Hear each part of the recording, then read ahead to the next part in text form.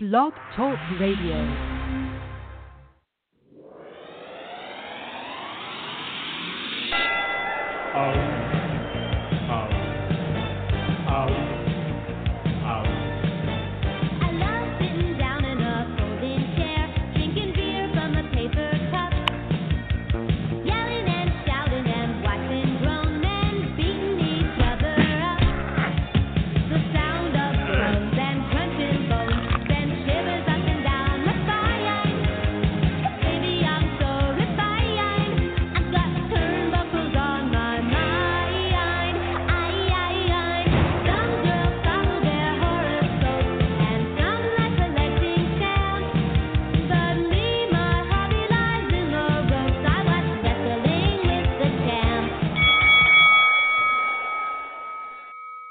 What a catchy tune, and welcome to the debut episode of 80's Wrestling Radio. This is Tommy Fierro, along with Jumpin' Jay Morozic. Jay, what's going on, man? Tommy, man, I'm excited. This is a good opportunity to hang out, talk 80's wrestling, and get some callers in here to share their thoughts on tonight's topic. Yeah, I'm excited. First episode. I just want a special shout-out to my buddy Loco Laurie for writing that song, Wrestling with the Champs, the official theme song of 80's Wrestling Radio. Pretty catchy tune. We have a lot to talk about tonight on our debut episode here of 80's Wrestling Radio. If you follow us on Instagram, Facebook, or Twitter, you see we've been promoting it heavily the last week or so, and you definitely seen we've been promoting 80's Wrestling Con extremely heavily over the last month or two. That's going to take place on Saturday, April the 27th at I Play America in Freehold, New Jersey. We're going to talk all about that later in the episode. Over 20 80's wrestling superstars are going to be attending the event. We'll go through all the different activities we're going to be having there later on in the broadcast. We're going to be taking your calls today. If you want to talk to us about what you think was the greatest storyline in the history of 80's wrestling, give us a call at 323-927-2953. Again, that's area code 323-927-2953. Jay, what's your favorite? I have my personal favorite. I'm not sure if it's the greatest storyline of the 80's, but I have my personal favorite. Before I share mine, what do you have? One? You have a couple? What's your greatest storyline of 80's wrestling? I think the great thing about 80's wrestling is that it is chocked full of amazing storylines. It is nearly impossible to pick just one. As I was preparing for the show, I make the list, and of course the list has all the hot storylines from the 80's when Andre turned on Hogan. We got. That's got to be right at the top. That's got to be right at the top of everyone's list. I have that on my list. That possibly could have been the biggest one. Was Hogan and Andre, no doubt about it. From there, I went on. You got the Mega Powers, not just the formation, but the explosion of the Mega Powers. Basically, you could pick any Hulk Hogan storyline from the 80's, and you could say it helped shape the world of professional wrestling. You know what? It's funny that you say that because I had three written down here. Now, I'm possibly a little biased because I was always a WWF guy growing up as a kid. I live in New Jersey, so don't get me wrong. I enjoyed watching NWA wrestling, and it was on cable. But I was a WWF guy as a kid. It was at the Meadowlands Arena in East Rutherford, New Jersey. Every month, my parents would take me. So I grew up on WWF up here in New Jersey. So I know there's a ton of huge storylines for NWA and WCW in that time. Well, it was NWA back then in the 80's during that time frame. But I have three written down here that came off the top of my head, the three biggest storylines of the 80's. My personal favorite was when Paul Orndorff turned on Hulk Hogan. That was my all-time favorite storyline of the 80's. It's so different now than it was. So different then than it is now. I still remember, Jay, where I was sitting and watching it when it happened. I was at my aunt's house, and I was just a kid, and to remember that where I was 30 years later, it's mind-boggling. I'm sure 30 years from now, if you ask a fan in today's generation, where were you when, Dean Ambrose turned on Seth Rollins? They might not be able to tell you that, but I mean, something like that, it really stuck with you as a kid. And it's just the whole build-up of that storyline where it was Hogan and Orndorff against the Moondogs, and then, and Hogan and Orndorff against Studd and Bundy, where, Orndorff wasn't answering the phone, and then he wound up showing up, and then he turned on Hogan and went with Bobby Heenan, Studd, and Bundy. That was my all-time favorite storyline. I remember when Orndorff clothesline and apologized to Hogan. I was just sitting at the edge of my chair, like in shock. I couldn't believe that happened. That was my all-time favorite. The biggest, I mean, it's hard to really narrow it down. The biggest one, I'm hoping some people call up and tell us what theirs are, because I mean, you can't argue that Hogan and Andre wasn't the biggest storyline ever, and you can't argue that Hogan and Savage wasn't the biggest storyline ever. I mean, like you said, I like your point, Jay. You said not only them breaking up the Mega Powers, but how they got together as well. And the same thing with Andre and Hogan. They told a huge story too, from the Piper's Pit to Ted DiBiase buying the title, to the the title going vacant, and then having the title tournament in WrestleMania 4. So I mean, there was a whole big build up for that as well. What else did you have on your list besides those two? Anything else stick out to you? I had the whole Ultimate Warrior, Ravishing Rick Rude, their feud through the 80s and early 90s with the pose down in the ring and the steel cage matches and just the back and forth there. I want to jump back to the Paul Orndorff thing with you just for 1 second. If I'm reading you right, you were a Hulkamaniac, correct? Oh, yeah, big time. All right. So what do you think it was about that turn that caught your young attention and captured your heart and imagination for the world of pro wrestling back then? That's the difference between wrestling now than it was back then. Is back then, back then there was no internet, there wasn't no newsletters, there wasn't places where you can go and find out what was going to happen prior to it happening, unless you were lucky enough to be at the arena watching the TV tapings itself. But then stuff that was being taped a month from the date that it was there, there was no place to really run and give away those spoilers. There wasn't, even cell phones where you could text your friends, or there wasn't websites, there wasn't newsletters, there wasn't podcasts or radio shows. So, I mean, back then, the element of surprise was such a major factor, whereas today, I mean, nothing really shocks you nowadays, So that happening, and you didn't know back then, and I'm sure you were the same way, you didn't want to know, like, the backstage happenings of what was going on. Like, I didn't even know that existed back then. Like, all I knew about as a kid is I wanted to cheer on the good guy to beat the bad guy, I feel kind of bad for today's wrestling fans that can never have the opportunity to experience that generation of wrestling, because it was just so different. And it's more than what I just said. I mean, all the stars back then were such larger than life characters. I mean, everyone today, you see guys, if they were in the supermarket bagging groceries, you wouldn't look twice at them. And that's no knock on any of those guys, because they're all unbelievably talented athletes, and they're far more athletic today than they ever were. But back then, what I'm saying is back in the 80s, everyone looked like a superstar, and they all looked different too. King Kong Bundy, Big John Studd, Kamala, One Man Gang. You had all these different Hercules. So you had all these different characters, and all these larger than life, people that were on your TV every week. And another thing that's missing too is the enhancement matches, or back then they called them jobber matches, where the jobber or the enhancement guy got beat up by the superstar, which made all those guys superstars. Back then they were all superstars, everyone from Hulk Hogan all the way down to Billy Jack Hayes or whoever it was. Everyone on the show was a star.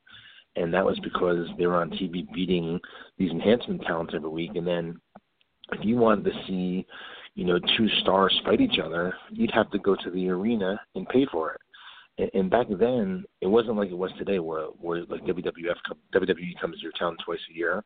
Like back then in the 80s, they were coming to the area once a month. They were coming to your area once a month. So, and that's how they set up the return matches too. Like they do a finish where, you know, you'd have to come back the following month to see the rematch or whatever. So, I mean, back then you'd have to pay to see stars wrestle each other. I mean, I know it's different now because back when WCW did Nitro head-to-head, everything was competition and they had to put in the biggest matches possible. But think about it now. You really don't have to do that anymore because there's no more, you know, direct competition. You can go back to doing that. But, I mean, the wrestling business is so different now than it was then. I just don't think that you can do that anymore. But all that stuff combined is what made it so different for me. Also, you know, Hulk Hogan's Rock and Wrestling cartoon, you know, all the different talk shows from the Brother Love show to the Snake Pit to, you know, the Barber Shop, the Body Shop, Saturday Night's Main Event, LGN figures. It was all magic back then in the 80s. I absolutely agree with you, Tommy. It was a great time to grow up being a wrestling fan. A lot of amazing things that went around with the world of professional wrestling. Like you said, the action figures, the cartoons, it was the whole thing, no spoilers. And there was long-term booking. They told a story that would pay off a year from when they, you know, started the angle, which is rare to see. You said something interesting about the squash matches. Are you a fan of them and you'd like to see them come back? Is that what you're saying? I would love to see them come back. I think that they're so important and so crucial and critical to making those guys the larger-than-life superstars that they are.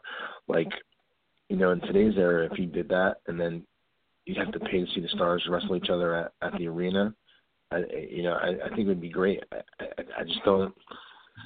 The problem is also there's too much wrestling on TV now. That's another problem. Like back then, you would tune in Saturday and Sunday for Wrestling Challenge and Superstars Wrestling, and that was it. You know, but now there's, you know, Monday night, Tuesday night, you know, NXT Wednesday night, you know, NXT whatever, Europe or whatever the other one's called. I mean, pretty much you can watch wrestling on TV every night. And that's not just, you know, that's just not WWE. You can find Ring of Honor, you can find New Japan, you can find TNA. I mean, it's oversaturated now. Or back then, it really wasn't. It's hard to get back to that, but I would love to see it go back to that. Interesting. All right, I'm going to give out the number one more time for anybody who's listening, wants to call in and share with us their favorite storyline from all of 80s wrestling. And it doesn't have to just be a WWF. I know you're a WWF guy. Oh, no, absolutely not. I'm from Minnesota. We had the AWA here, but I definitely was WWF through and through. But the number here is 323-927-2953. The hotline is open. If you have an opinion on the best storyline in all of 80s wrestling, give us a call. We'd love to talk to you about it. You know what? You just mentioned about AWA. So you grew up on AWA? Well, I grew up on WWF, but I saw a lot of AWA. There was definitely a difference in production value between the AWA and the WWF. And so the larger-than-life superhero characters of WWF definitely caught my attention as a young child. But I've seen plenty of AWA stuff through the years as well. Were you watching AWA when like Hulk Hogan was there, or was it after that? After that. I've seen footage of that. I have VHS tapes of Hogan in the AWA, but when Hogan came on my radar, he was in the World Wrestling Federation. Gotcha. Well, you know, actually, let me talk a little bit about 80s Wrestling Con coming up real quick before we get back into some 80s wrestling talk. Again, 80s Wrestling Con is going to be taking place on Saturday, April 27th at I Play America in Freehold, New Jersey. It's going to be from 10 a.m. to 5 p.m. And if you're a 80s wrestling fan, this is going to be a dream experience for you. We're bringing back a lot of the old stars from the 80s, including Jake the Snake Roberts, Ricky the Dragon Steamboat, Brother Love, Pritchard, Slick, the Wild Samoans, the Nasty Boys, a ton of different talent. Over 20 guys are going to be appearing there. And all the information for the convention is on our website. It's 80swrestlingcon.com. Once again, that's 80swrestlingcon.com. com. And we also have a lot of other attractions at the convention. It's going to be a lot more than just wrestlers signing autographs and taking pictures. There are also going to be, an ultimate 80s wrestling auction where fans can go in and win prizes from tons and tons of different 80s memorabilia that we're going to have available, brand new in the package. Still a lot of really hard-to-find items that we have. And if you go to the website, you can actually see pictures of that. We're going to have a question and answer session called The Good, the Bad, and the Ugly of 80s Wrestling, which is going to be really cool. We're really looking forward to that. Glow, the gorgeous ladies of wrestling, the original 80s Glow Girls are going to be there, and they're going to be doing a question and answer session panel where they're going to be talking about the history of Glow Wrestling, which can be really interesting because Netflix right now with the TV show, it's a real big deal. So it'd be real interesting to hear from some of the originals at 80s Wrestling Con, hearing them talk about all the old memories, the good, the bad, and everywhere in between from that. Also, Greg the Hammer Valentine is going to be doing a Figure 4 challenge at 80s Wrestling Con, where wrestling fans will have the opportunity to put the Figure 4 on their friend. Greg the Hammer Valentine is going to vote which one put on the best Figure 4. The winner's going to have the opportunity to get a photo op with Greg Valentine, giving them the Figure 4 leg wow. So that's going to be pretty cool. And a whole bunch of other stuff, too. Pro Wrestling Illustrated is going to be there. They're going to be revealing the top 3 covers in the history of 80s wrestling magazines for PWI. All a bunch of cool stuff. We'll be talking about all the convention stuff over the next couple months here on 80s Wrestling Radio. But in the meantime, you can head over to 80swrestlingcon.com and learn more about it. Tommy, this convention's a big deal. You have such a selection of 80s superstars that's going to be there, not to mention the cool attractions that you are promoting here about that. This thing's going to be huge. I don't mean to cut you off, Jay. It's so funny. My computer's it's trying to load right now. Like I have so many guys booked on it. I off the top of my head, I can't even think of all of them. That's why I'm saying it, and so many more. I'm trying to go to the superstar section and read them all off. Oh, sure. But Wendy Richter is going to be there. Cowboy Bob Orton's going to be there. Coco Beware is going to be there. Ken Patera is going to be there. Tony Atlas is going to be there. King Kong Bundy, Rocky Johnson, The Powers of Pain, Lanny Poffo. I mean, it's a slew of 80s wrestling talent. So if you're an old school 80s wrestling fan, this is going to be something really cool for you. I know all these guys have done a lot of appearances in the past, but not in the atmosphere where they're all put together to celebrate 80s wrestling, and that's what it's all about. And it's going to be really cool, and I'm really, really, really looking forward to it. And I have a lot of other stuff that I'm working on, planning for it, just to make it as cool and interactive as possible. It's not going to be a convention. It's going to be a fan festival. You're going to be able to go there and do all kinds of stuff and partake in a bunch of different activities. Again, it's Saturday, April the 27th. It's going to be at I Play America in Freehold, New Jersey, 80swrestlingcon.com. And like I said, we're going to talk much, much more about it over the next weeks and months here on 80s Wrestling Radio. That's fantastic. I cannot wait for that convention. Once again, the number here is 323-927-2953. Call in and share with us your favorite storyline from the 80s. We'd love to get your take on it and dissect it with you. Can we talk about Saturday Night Main Event for a minute? Oh, yeah. The amount of storylines that kicked off on NBC during the main event is unbelievable. As I was researching for this show, you talked about the Saturday mornings where you had the jobber matches, the squash matches, and then primetime NBC would showcase some of the biggest superstars in the WWF, and it would either kick off a storyline, further a storyline, or cap a storyline. And of course, the one that is on top of my list is the 2 referees with the Hebner brothers. Do you remember that? Oh, yeah. Well, that was actually the main event. Yeah, that was Friday night, wasn't it? Yeah, it was called the main event. And what an angle that was. I mean, you're sitting there as a kid and you're seeing 2 referees as twins that just screwed over your hero Hulk Hogan. Like, what an unbelievable storyline! And that whole storyline was just so unbelievable. You know what's really cool, Jay? Not to stray away from Saturday Night's Main Event, but we're just talking about that same angle. I was actually at that TV taping. It was in New Jersey, where they started the Hulk Hogan, Andre the Giant, Piper's Pit storyline. I was actually at the first one they did there. No way. So I was live for that. Where they presented them with the trophy. That was at East Rutherford, New Jersey, at the Meadowlands. And I was there. It was a TV taping. So I got to see the beginning of it as a kid, which is really cool. But to get back to the Saturday Night's Main Event, yeah, man. I mean, I remember as a kid. I'm sure people that are listening to this too, they're going to remember you going to sleep and then your parents wake you up at about 20 after 11 because it came out at 11:30. It may be 10:30 for where you're at, but right. Yeah, I remember taking a nap. I remember one time I fell asleep through it. I missed it. I remember I just woke up the next day. I was a little kid. I was just so heartbroken that I missed Saturday Night's Main Event. But I really, you know what I really enjoyed on Saturday Night's Main Event, Jay, was the openings where they played the song in the background and they showed little quick 30-second vignettes, 20-second vignettes of the guys. And that was my favorite part. Yeah, I love that part. Another really great angle from Saturday Night's Main Event, now that you mentioned it, and, I'm sure in the future also we'll have a show dedicated to Saturday Night's Main Event where we just talk about all the different stuff. But one of my favorite memories of Saturday Night's Main Event, and it's a coincidence that both of them are going to be at 80's Wrestling Con on April 27th, is when Jake the Snake Roberts DDT'd Ricky the Dragon Steamboat on the concrete floor. I'm sure you remember that. Oh, absolutely. That was a really, really cool thing. Saturday Night's Main Event was awesome. I really, really, really, really, really loved it. I know Mick Foley, in one of his books that he wrote, highlights how he missed the main event when Hogan got screwed over by the double referees, and how his best friends told him about it later on, and how he can't believe he missed it.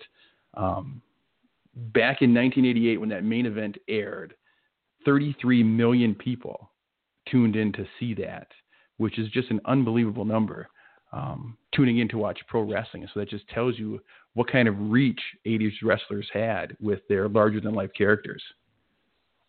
Yeah, absolutely. I was just thinking, where did you watch your first couple? What was the first WrestleMania you saw? Oh, the first one that I saw live, as it was happening. Growing up, my family, we didn't get the pay-per-views a lot, but I had one uncle. Shout out to Uncle Jim. Jim would get them, and he would record them on VHS cassette, and he would pass them off to me after the fact. And so was he your favorite uncle? I don't know if I can go on record saying that, but no, he was a very cool uncle. And so he would slip me tapes of the shows. And so I had, I guess you would call them a bootleg library of WWF pay-per-views growing up. The first one that I have vivid memories of actually sitting down and watching as it took place was Hulk Hogan versus Sergeant Slaughter. And I think that was WrestleMania 7 is the first one that I think we actually bought in the house and sat and watched together. Tommy, the phone lines just lit up. I have somebody on the air. We're going to answer that call. Are you ready? Yeah, let's go. All right. Hello, welcome to 80's Wrestling Radio. You're on the air with Jay and Tommy. Who is this? This is Cole from Westville, New Jersey. Cole, how are you doing tonight? I'm doing all right. Hey, Cole, what's going on, man? How are you doing? I'm doing all right. So do you want me just to get into one of my favorite storylines? Yeah, man. Or I can get into I don't know if you would consider what was your favorite storyline of 80's wrestling? It's funny. You were just bringing it up. The whole Hulk Hogan versus Sergeant Slaughter angle I actually really liked. It was one of the first things my older brother showed me to get me into wrestling, actually. Right. And I like that was more early 90s, but you kind of put that whole time frame together, that's like the golden era of wrestling, like from 85 to 92. So that's definitely in there, That was a great storyline too, by the way. I mean, I'm sure you guys heard some of the interviews that Sergeant Slaughter did where he talked about, fearing for his safety when he was out in public, and then his wife got threat calls to the house and stuff like that. I mean, that's real heat. That was right right around where the war was happening. So I mean, what a storyline that was. Yeah, and plus, like, he was always billed as, like, he was an American hero, Sergeant Slaughter, because he was with G.I. Joe, and then Sure. 180 and does that and stomps on the face of America, Hulk Hogan. Absolutely. What were some of your other favorite storylines from the 80s? I liked a lot of what happened in '89. I thought another thing that could have been big was the whole Midnight Express versus Brian Pillman angle. I know that, like, I'm a big Jim Cornette mark, so I watch a lot of his stuff, and I thought could have been. I love Jimmy. I used to do years ago when Jim first did his original podcast. I was his co-host on there. It was Cornette's commentary. It was part of my radio network. So yeah, he's unbelievable. Yeah, and I think that storyline could have gotten a lot more heat if they did what Jim wanted to originally do and do the racket shot to right to Brian Pillman's throat, and do the whole angle where he couldn't talk and all. And I think that would have got more heat on the Midnight than I honestly think than what Sergeant Slaughter did, because and then plus it would have made Brian Pillman's career that was so tragically ended short much more memorable, because it's like, wow, this like guy who was like a cancer survivor, just got dropped on his throat, and then you don't know if he's going to be able to talk again, and he's going to be able to cut promos like he used to. Your answer fascinates me, because going into the show tonight, I never in a million years would have thought one of someone's favorite storylines was something like, not that that's a bad storyline. It wasn't whatsoever, but like you're not thinking you're going to hear something that you think you're going to hear about Hogan or Ric Flair or Andre or Savage or Warrior, and hearing about that. Well, Midnight Express and Brian Pillman, something different. Were you more of a NWA fan and you were a WWF fan growing up? Yeah. And you're Jersey boy too. Yeah. It's funny. My brother always liked the heels, so I more got experience to like heel people than I did like rooting for faces. So, so Jim Cornette, Midnight. You said you're right in Caldwell? Westville. Oh, Westville. Okay, great. Yeah, I'm South Jersey, so I got a little bit of that. Nice. Southern. You coming to 80's Wrestling Con on April 27th? Oh yeah, definitely. Awesome. The only thing that would have made it better is if he had Sheiky Baby or Jim Cornette on there. Hey, remember, this is only the first one. Yeah. And that's a spoiler. That's a spoiler right there. Yeah. I actually came across you guys' page by accident, because like I liked another like I think it's like the WWF era or something like that, and then I just came across your con and I suggested on Instagram, and then I've been a big fan ever since. So. Oh, awesome! Well, thank you so much for calling, man, and keep listening to listen to us every Monday night. I'm a Jersey boy too. I live right in Wayne, New Jersey, North Jersey, so. We're going to be live every Monday night at 11 o'clock, so definitely tune in and definitely call back in the future. I'd love to hear from you. Yeah. I hope to be back. Awesome, man. Have a good one, and then we'll see you at 80's Wrestling Con. All right. Thank you so much. All right. Take care, man. All right. That's an interesting answer. Midnight Express and Brian Pillman. Yeah, it was an interesting take on storylines. It definitely shows you what he was watching around that time period. We got another caller on the line, Tom. I'm going to pick up here, and we'll see what storyline this man brings to the table. Let's do it. Hi, welcome to 80's Wrestling Radio. You're on with Jay and Tommy. Who's this? Hey, guys. This is my name is Jason. I'm calling from Minneapolis, Minnesota. Oh, another Minnesota Jason. boy. Welcome to the show. Oh, yeah, Jay. Are you still living in Minnesota?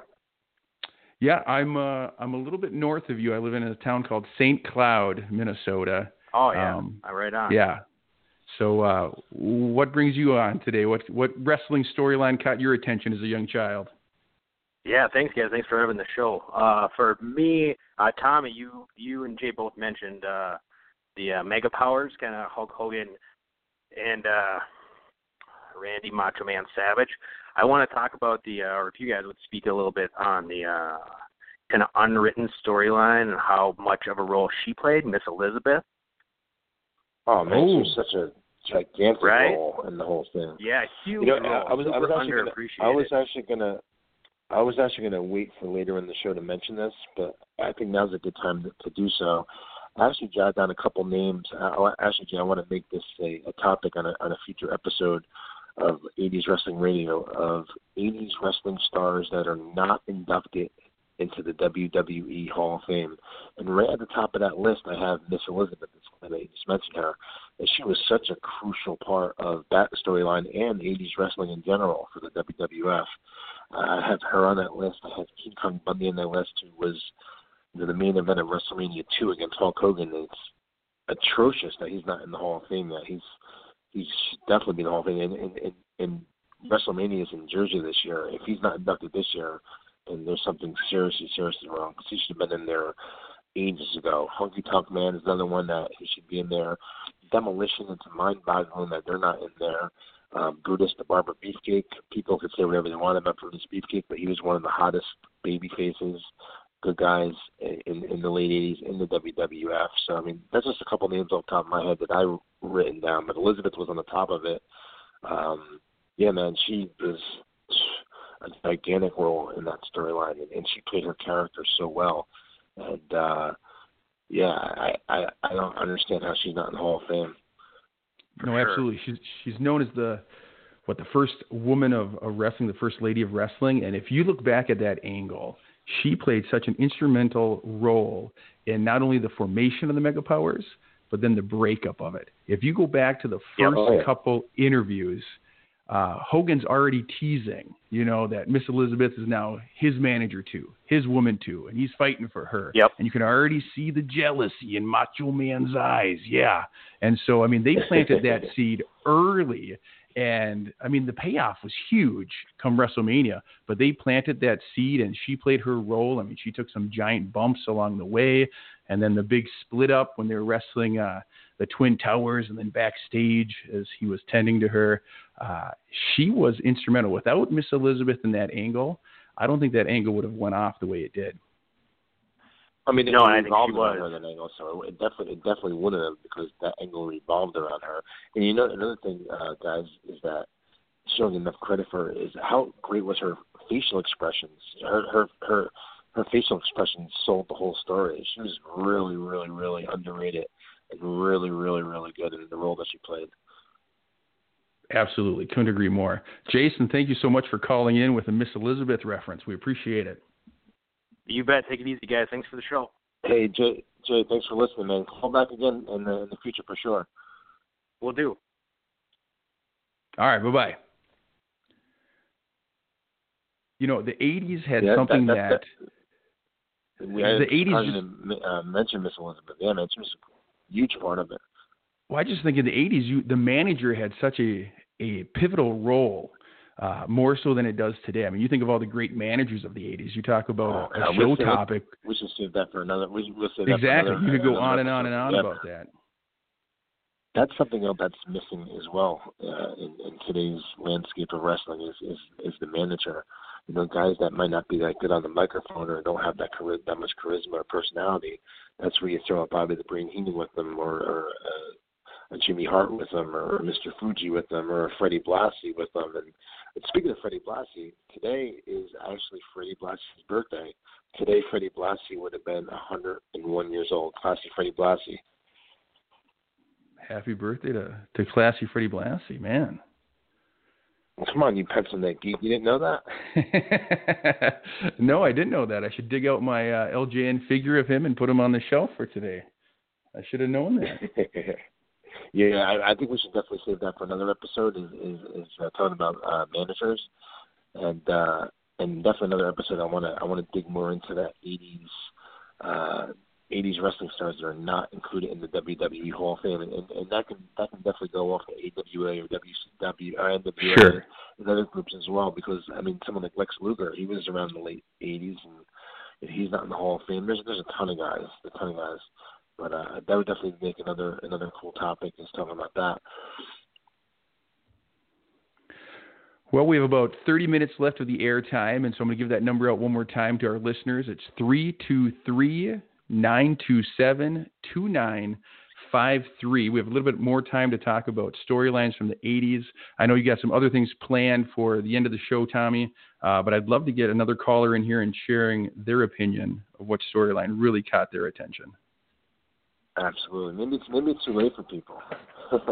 maybe Monday Night Raw made them fall asleep tonight. You know, I didn't watch Raw myself, but I know, 3 hours of today's wrestling can be tiresome. Hey, let's talk a little bit about. I want to get a little bit more back into the Hulk Hogan Randy Savage storyline. Yeah, let's do it. It was just such an unbelievable storyline. The whole thing where you see they teamed up against the Twin Towers. Let's talk a little bit about the formation of Hogan and Savage. What was your initial reaction when they first got together? That handshake, when they do the interview and they do the first handshake of the Mega Powers and they make it a big deal. Like, as a kid, I was all in. I was a Hulkamaniac from day one. And so Macho Man. My two favorites got together. It was unbelievable. It was insane. I'll admit, as a child, it pained me to see the championship belt around the waist of somebody other than Hulk Hogan. And so when they teamed up, I didn't think Hogan was going to get his title back, but when they started teasing the breakup, and then, man, it was just, as a kid, that's something that really caught your imagination and really drew you in, because these, like you said, two of your favorites teaming up to face the villains at that time were larger than life, these huge characters. I mean, the $1 Million Man, you love to hate him. Andre the Giant seemed unbeatable. And so to have your two favorites kind of team up against the toughest bad guys in the business, it was an exciting time to be a fan. Oh, yeah, absolutely. You're talking about villains. I mean, we can talk about that. We can have another episode as well, like the top villains of 80s wrestling. You just definitely mentioned two of them, Ted DiBiase and Andre the Giant. How about someone that not only was a top villain, a top good guy as well? He did both roles absolutely perfect. One of my favorite guys of all time. I'm sure it's yours, and I'm sure anyone that's listening right now, it's one of theirs too. Roddy Piper. Oh, you can't talk 80s wrestling without bringing up the Rowdy one. Oh no, absolutely not. And now's a good time to actually dig into. I was going to say it for a little bit later in the show, but I think now's a good time to do so. This day in wrestling history. So today is February the 18th. Actually, Madison Square Garden loved to run wrestling shows on February the 18th. They ran it in 1980, 1983, and 1985. So 3 and a 5 years on that same date. Just going to read off the results real quick just to show you how different they were then. The first one is February 18th, 1980, which the opening match is an interesting one. And I didn't even know this until I just researched this earlier. The opening match was Austin Idol defeating Jose Estrada. Now, Austin Idol is from Memphis Wrestling. I never even knew that he ever wrestled for WWE. So I don't know if that was a one-off or he just did a little stuff with them, but that's the first that I ever heard of Austin Idol wrestling for WWF at Madison Square Garden, but he did. Also on that show was Tommy Rich defeating Johnny Rods. Check this one out. Hulk Hogan defeated Tito Santana by countout. Sika, the Wild Samoan, defeated Ivan Putski by countout. Bobby Duncombe defeated Dominic DeNucci. Backlund retained his WWF World Heavyweight title, defeating Ken Patera. Alpha, the Wild Samoan, defeated Rene Gallet. In midget tag team action, Cowboy Lang teamed up with Lone Eagle to defeat Dirty Morgan and Little Tokyo. And for some reason, this went on last. Tony Atlas defeated Hassan Arab.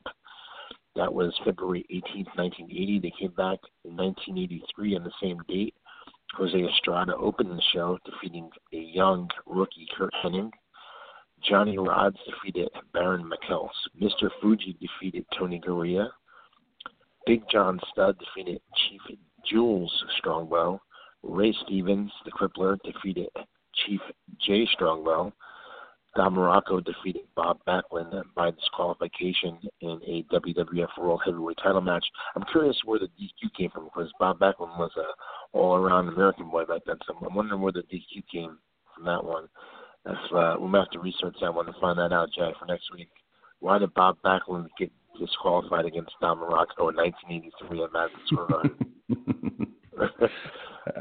Andre the Giant and Jimmy Superfly Snuka teamed up to defeat the Wild Samoans. Eddie Gilbert, a rookie Eddie Gilbert, defeated Charlie Fulton. Sal Balomo defeated Swede Hansen. And Pedro Morales, who just passed away last week, by the way, defeated Buddy Rose. Now, the big show on that date was in 1985, which would be 34 years ago. You know what it was? A very, very big show, 1985. February 18th, 1985. No, you're going to have to tell me. 1985. The War to Settle the Score. Oh. 1985. 4 years ago. Yep. And that show, Johnny Rods opened it up, defeating Jose Luis Rivera. Hillbilly Jim defeated Rene Goulet. Don Morocco defeated Sal Balomo. David Sanartino defeated Moondog Rex. Nikolai Volkov defeated Swede Hansen. Moondog spot wrestled Rick McGraw to a draw. Lolani Kai defeated Wendy Richter to win the WWF Women's title. Barry Windham and Mike Rotundo teamed up and retained their WWF Tag Team titles, defeating the Assassin and the Spoiler. Paul Orndorff defeated Tony Atlas. Jimmy Superfly Snuka defeated Cowboy Bob Orton. And then the main event of War to Settle the Score, as you all remember by now, Hulk Hogan defeated Rowdy Roddy Piper by disqualification. They played that Hogan-Piper match on MTV, didn't they? Back in 85. Yes, they did. Oh yeah, Man. That's the War to Settle the Score. That was the beginning of the boom of pop culture for WWF. That's the start of it that made it big, and the fact that Cyndi Lauper is not in the Hall of Fame yet. She played such a huge role in WWF becoming so popular back then. Oh, I can't believe that she's not in the Hall of Fame. Maybe this year will be the year that they put her in the Hall of Fame, but I mean, she really deserves to be in there, because not even just as a celebrity wing in general. She played such a crucial role in the early stages of the popularity of the WWF back in 1985. Big part of it. And we know Wendy Richter played a really decent-sized part of it. I think that she doesn't get the credit she deserves for the part that she played in that, because she was teamed up with Cyndi Lauper during that time. And the whole thing, the girls just want to have fun. I mean, that was red hot, you know. And I'm really excited that Wendy's going to be at 80's Wrestling Con on April 27th, because I think that she doesn't get the credit she deserves for her popularity during that time period. I absolutely agree. I mean, she was a character on the Hulk Hogan Rock and Wrestling cartoon. She was on MTV. Yeah, she had a huge part in 80s wrestling becoming mainstream. I'm excited to meet her at the convention. I think she's going to be very cool, someone to talk to and ask questions and get to hear some of the inside stories from back then. Because what a wild time it must have been for her to be thrown into that position. Yeah, absolutely. I'm looking forward to having her there, and looking forward to hearing stories from all these guys that are going to be there at the convention. I mean, it was such a different time period back then. It's why you fell in love with wrestling. It's why I fell in love with wrestling. It's why anyone that's listening to this show right now fell in love with wrestling. It's the reason why they follow us on Twitter, Instagram, or Facebook, whatever respective page or pages they do follow us on, is because we all have one thing in common. We have a love and passion for not only wrestling, but 80s wrestling. We all grew up during that time period, and like I said, all the stars then were larger than life. And here we are, 30 something years later, we're still talking about it. So it must have left a very, very good impression on all of us, right? Absolutely. I don't want to become the two old guys that are sitting around talking about how things are better back in their day. But let me ask you this, in your honest opinion, if you had been born 30 years later and you were growing up with today's product, do you think you'd have the same love affair that you do with 80s wrestling with today's product? No way. No way, right? Just from everything we talked about in the beginning of the show, how nothing's a secret anymore, nothing's a surprise, how, no one's larger than life. The storylines aren't the same, just everything is so different now than it was back then. I almost feel bad for the people that are younger that are just fans of this era of wrestling that don't know about that era. They obviously know about it because they can go back and watch it on WWE Network, but I'm saying live through that moment. Right. Live through that moment of wrestling, It's definitely different to be experiencing it rather than going back and watching old tapes. Yeah. I asked her earlier about where you watched, or what was the first WrestleMania you watched. I was curious to see if you watched them any on closed circuit. I did. I saw WrestleMania 2, 3, 4, and 5 on closed circuit television at William Patterson College in Wayne, New Jersey. They had a big screen set up, and I actually saw. I'm so mad that I actually started liking wrestling in late '85. So I missed their first WrestleMania. Sure. Which really stinks. But WrestleMania 2, 3, 4, and 5, I actually saw on closed circuit television at a college, which is really cool. Yeah, that's a neat experience because you're not just sitting on your couch watching it with a few friends or your family. You're in a packed arena watching it on a big screen, and so you kind of have the atmosphere of being there live. Yeah, man, that certainly had that certainly had to shape your love of wrestling. Oh yeah. One of the other storylines from the 80s that caught my eye when I was a kid, and as I was thinking of this show, it's one that crept back into my memory banks. Do you remember the Andre the Giant Big John Studd Body Slam Challenge? Oh, absolutely.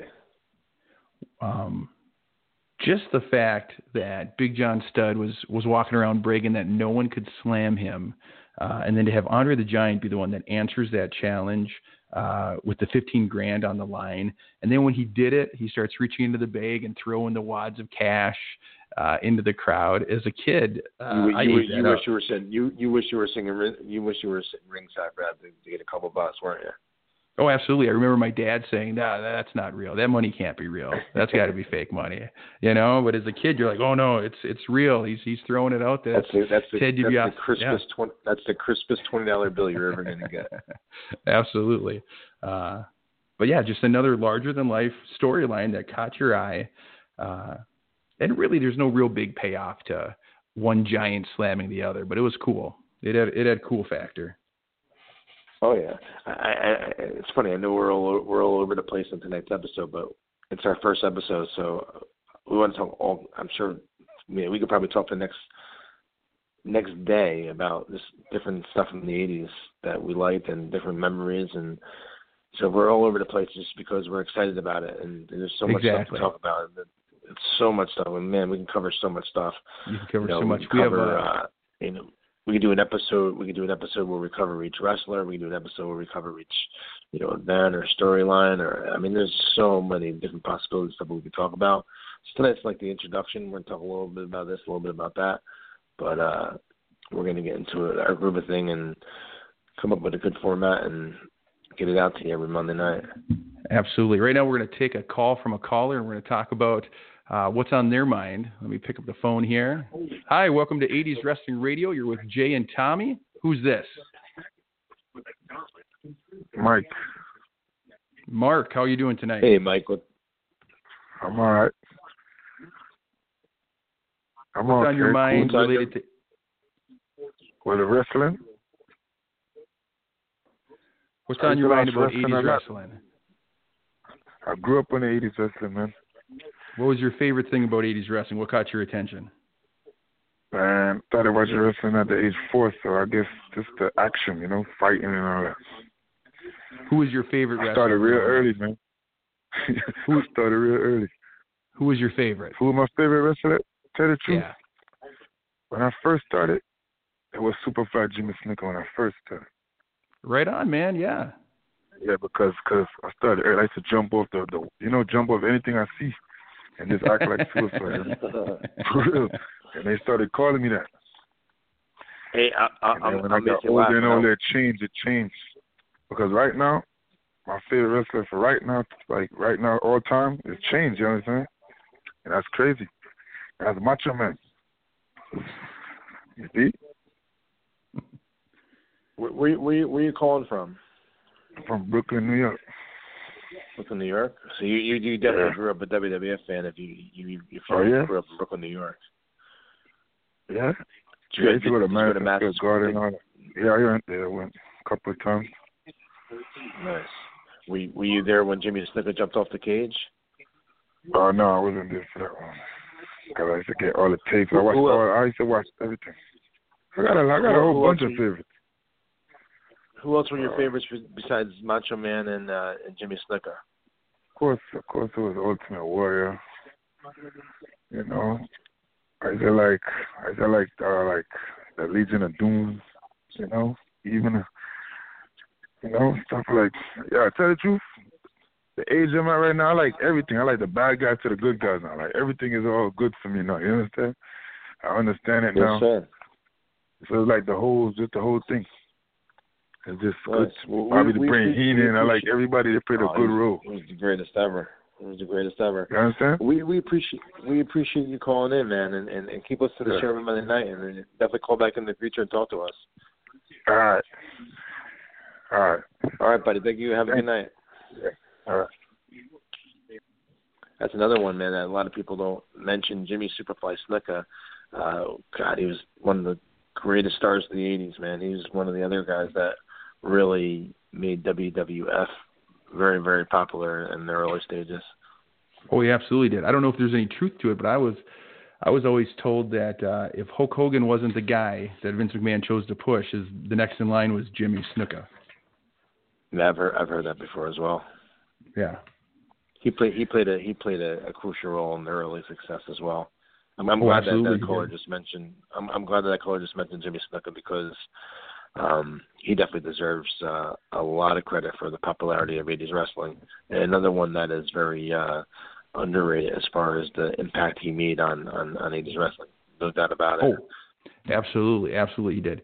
You know, looking at the clock, we have about 10 minutes left of the show, and I know you handpicked a Coliseum home video to kind of take a look at, and as luck would have it, Jimmy Superfly Snuka is on the cover of the cassette you chose for this week. Oh, yeah. Every week we're going to be doing a Coliseum Video Corner. I know one of my favorite things as a kid growing up was Coliseum videos. I remember as a kid I had a video store maybe 3 or 4 blocks from my house that carried all the Coliseum videos.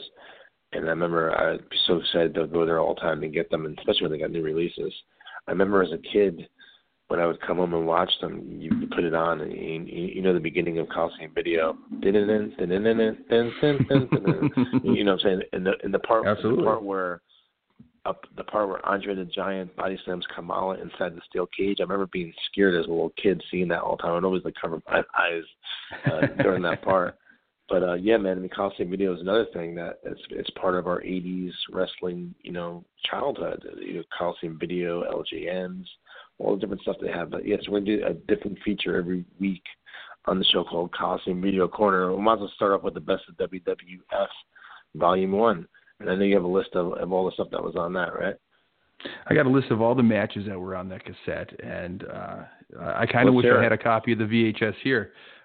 Match 1 started with the North-South Connection, which is Adrian Adonis and Dick Murdoch, along with Big John Studd in a 3-on-2 handicap match against Hulk Hogan and Andre the Giant. Wow, I like to see that right now. Wouldn't that be something to see? Yeah. Went over just 9 minutes with Hogan and Andre getting the W with a pinfall. Match 2 Match 2 was Wendy Richter with Cyndi Lauper in her corner, as you talked about earlier, against the Fabulous Moolah with Lou Albano. And this one was for the WWF Women's Championship. And that's Wendy going over and becoming the new champion in a short match, 4 minutes. 4 minutes is all it took her to beat the Fabulous Moolah. Yeah. Match 3 saw the Baron, Mikel Sarcluna. I got to be honest, I don't know much about him. I saw him taking on Gorilla Monsoon, so that was an oldie but a goodie. Did you see any Gorilla Monsoon matches growing up, or was he announcing by the time you tuned in? By the time I started watching, he was an announcer already. But I loved him and Bobby Heenan together. I'm sure again, that could be for another episode. Absolutely, we gotta save that one because you could talk all night about those two. Oh yeah. On the Best of WWF Volume 1, the fourth match was Superfly Jimmy Snuka taking on Bobby Bass. Bobby Bass? Yeah. Is that Ron Bass's cousin, Bobby Bass? That's a good question.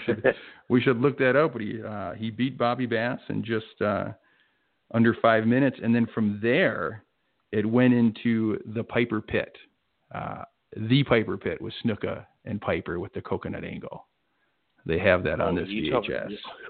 You know what? We're talking about the greatest storylines of 80s wrestling. That's got to be right up there as well. Piper and Snuka on Piper's Pit. That's got to be right up there at the tippy top of the best storylines of 80s wrestling. Absolutely. And you can't fake a coconut to the head. No. I remember seeing that. I'm going to try one of you at 80s Wrestling Con. See how it goes. Let's do it. We'll see how it goes. But man, I know Snuka. They said Snuka had a hard head, but man, a coconut to the head. That's unreal. After they show that Piper's Pit angle, and it's heavily edited on the VHS. They don't show the whole thing, but they show the main part because the next match is Piper versus Snuka. And so they kind of get the payoff match right after they recap that angle, and Rowdy Piper wins that by a count out. And then match 6 kind of threw me for a loop. It's the Cobra versus the Black Tiger for the World Wrestling Federation Junior Heavyweight Championship. I'm gonna have to go on eBay and get this WWF Volume 1. I think after we get off this radio show tonight. I think it's going to be worth whatever price you have to pay for it. The Cobra wins by pinfall, becomes the new Junior Heavyweight Championship. Match 7 is George the Animal Steele and Mr. Fuji teaming up against Hulk Hogan and Mean Gene Okerlund. Oh, I love that match.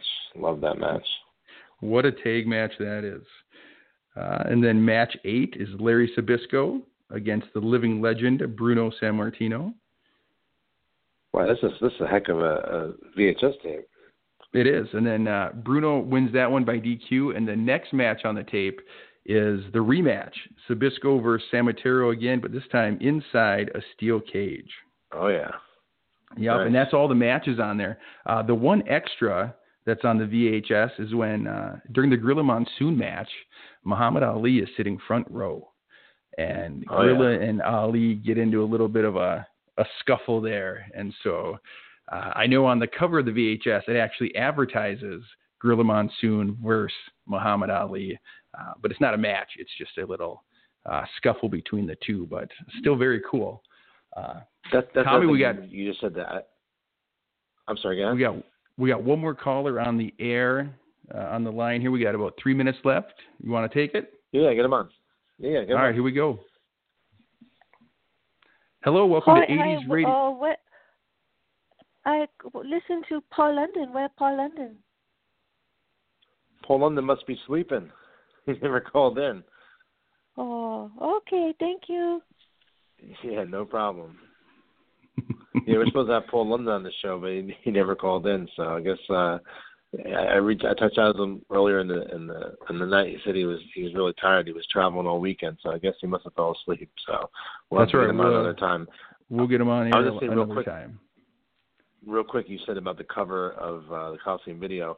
That's another thing I used to love was the clamshell covers of the Coliseum videos. Man, they were the best. I used to dig those a lot. Oh, absolutely. Yeah, absolutely. That could be another. There's just so many topics we could talk about, from Coliseum videos to Saturday Night's Main Event to the Rock and Wrestling era to LJN to the characters being larger than life to enhancement matches to the big matches of the first few WrestleManias. I mean, we just have countless material to talk about, and we will talk about all of it in the upcoming episodes of 80's Wrestling Radio. Next week we have a special guest, our first 80's guest on episode 2. one half of the Killer Bees, B. Brian Blair, will be joining us next Monday night to talk about his amazing career. And I look forward to talking to Brian next Monday night. Absolutely. It'll be great to get him on the air and kind of pick his brain about 80s wrestling, a guy who actually lived it, and just see what got him interested in wrestling and fired up his desire to chase that dream. That should be a great conversation. Yes, sir. And I look forward to talking to you next week, and hopefully we get some more callers next week. Today's the first week, so it's kind of like a learning curve. So hopefully next week we can keep going and get some more callers on the air and get some conversation going and have some more fun. Absolutely. Absolutely. I look forward to next week, Tommy. Have yourself a great week. Yes, sir. And anyone out there listening, please continue to follow us on social media. On Instagram, it's 80s Wrestling Picks. On Twitter, it's 80s Wrestling Pick without the S. And on Facebook, just type in 80s Wrestling Picks. Again, our 80s Wrestling Con takes place on Saturday, April the 27th, Freehold, New Jersey. I Play America. All the information for there is on 80s Wrestling Con, CON.com. Sounds good. Lots of great stuff out there. Be sure to check it out. All right, guys. Well, we'll talk to you next week. Until then, everyone have a great week, and we will talk more 80s wrestling next Monday night right here on 80s Wrestling Radio.